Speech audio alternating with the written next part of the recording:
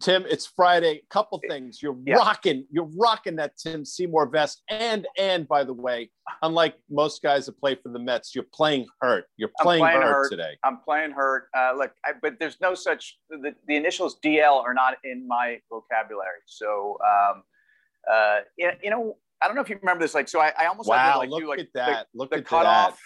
Almost had to do, and meanwhile, like the great irony is I feel like punching shit because I feel like I'm taped up. You know, I mean, like cut the. You know, that's a good look though. That's a serious look. Yeah. You got to get people to sign it. Like get the kids to sign it. You know, get your wife. That's what the kids do. This guy's getting ready to work on something. She's going to have like a full mural on my arm at some point, and hope, you know, we've already given her by the way, I've already given her, this is great for a lot of people, but, and I really noticed no attempts at disparagement, but I've given my daughter the conversation about no tattoos. Whether she listens to me or not, it's another story. I realize some people love their tats, are all inked up. Guy, are you inked?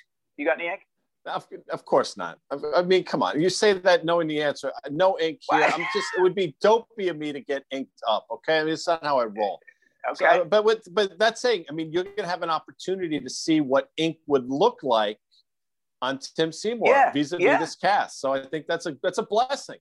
Well, it's a blessing, and you know, clearly, I've played around with a couple temporary tats. At one point, I had like a leopard. I had like a big old, you know, like fake leopard on my arm just to see how it felt. I don't know why I picked the leopard, but well, you know, I know why you picked the leopard. I mean, because you're a man, you're ahead of your time, and you obviously what's topical now. I was the original Roaring Kitty. I was just going to say you were the original. That's exactly right. Yeah, you're just way ahead of your time. And this week we learned about Hello Kitty, Roaring Kitty, and all the I'll say it, all the shit that went down on Capitol Hill yesterday. It's a farce. An embarrassment. It was an embarrassment. But we knew it was going to be cats and dogs, and we knew that, you know, they're not ever going to get along. Congress isn't ever really going to be there to have a constructive conversation on something like this because it's all about political grandstanding and often people that know nothing about what they're talking about. Absolutely butkus about this stuff. Regardless of the vertical they're talking about. I mean, it could runs the gamut in terms of topics and whatever businesses, and they still don't seem.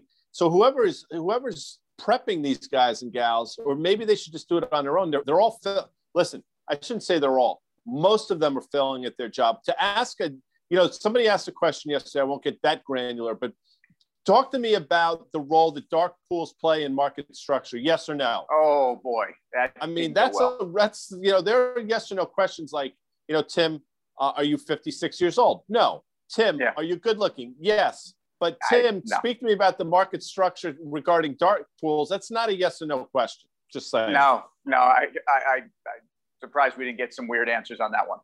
I'll leave it at that. We will get some weird, but you know what? One thing you have been talking about, cast and all, is this resource trade, and it's manifested. You know, again, awkward segue, but you know, we talk about Hello Kitty, Roaring Toy, whatever. But Caterpillar today made a multi-year high north of, I think, $209 a share on the back of, I think, this hope for, the hope that we've been talking about for a while. I think the market's finally figured out that Caterpillar, quite frankly, valuation-wise, is probably still relatively cheap. And the winners of this whole thing are going to be names like that. Well, Caterpillar is typically associated with the mining industry, right? And to what extent you've got an infrastructure plays. And so we've got an infrastructure bill. We've got a case where actually there is an argument to be made for mining. We've talked about this resource trade. I'm very, very firm on my view of a resource trade, but a possible commodity super cycle redux.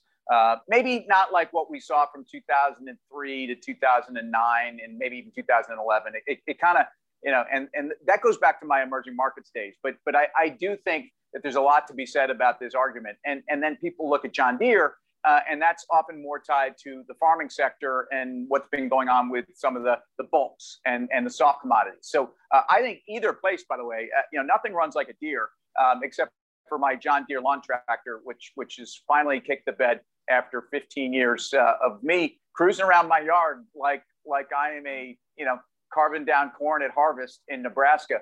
But you know, I do think you have a case here where those trades continue to work.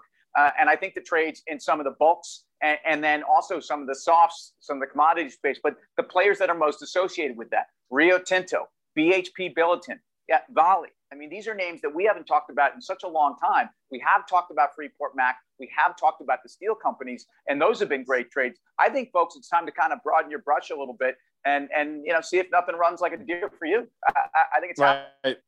And you're going to have to probably learn how to dribble with your left hand, as you know, it looks like you're on the shelf for a little while. And the one thing I actually want to mention to you is before we get out of here, the Met fans are all gleeful. Apparently, you guys signed Johnny Walker or somebody to pitch. I mean, I never heard of the guy, but I mean, Met fans are like, they're Justin just Wilson? they're ecstatic. I missed that headline. So maybe you were in surgery, so maybe you missed it. But apparently, Met fans, another retread Met player for 2021 campaign.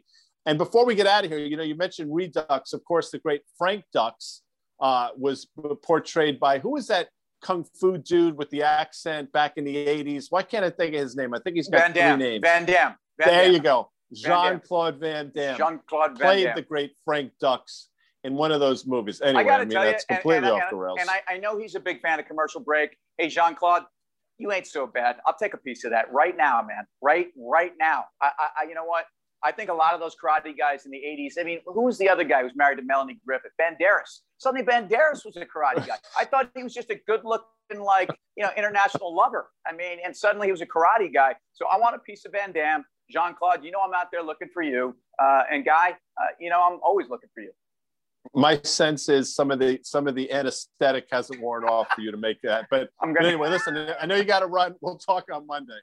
Thank you.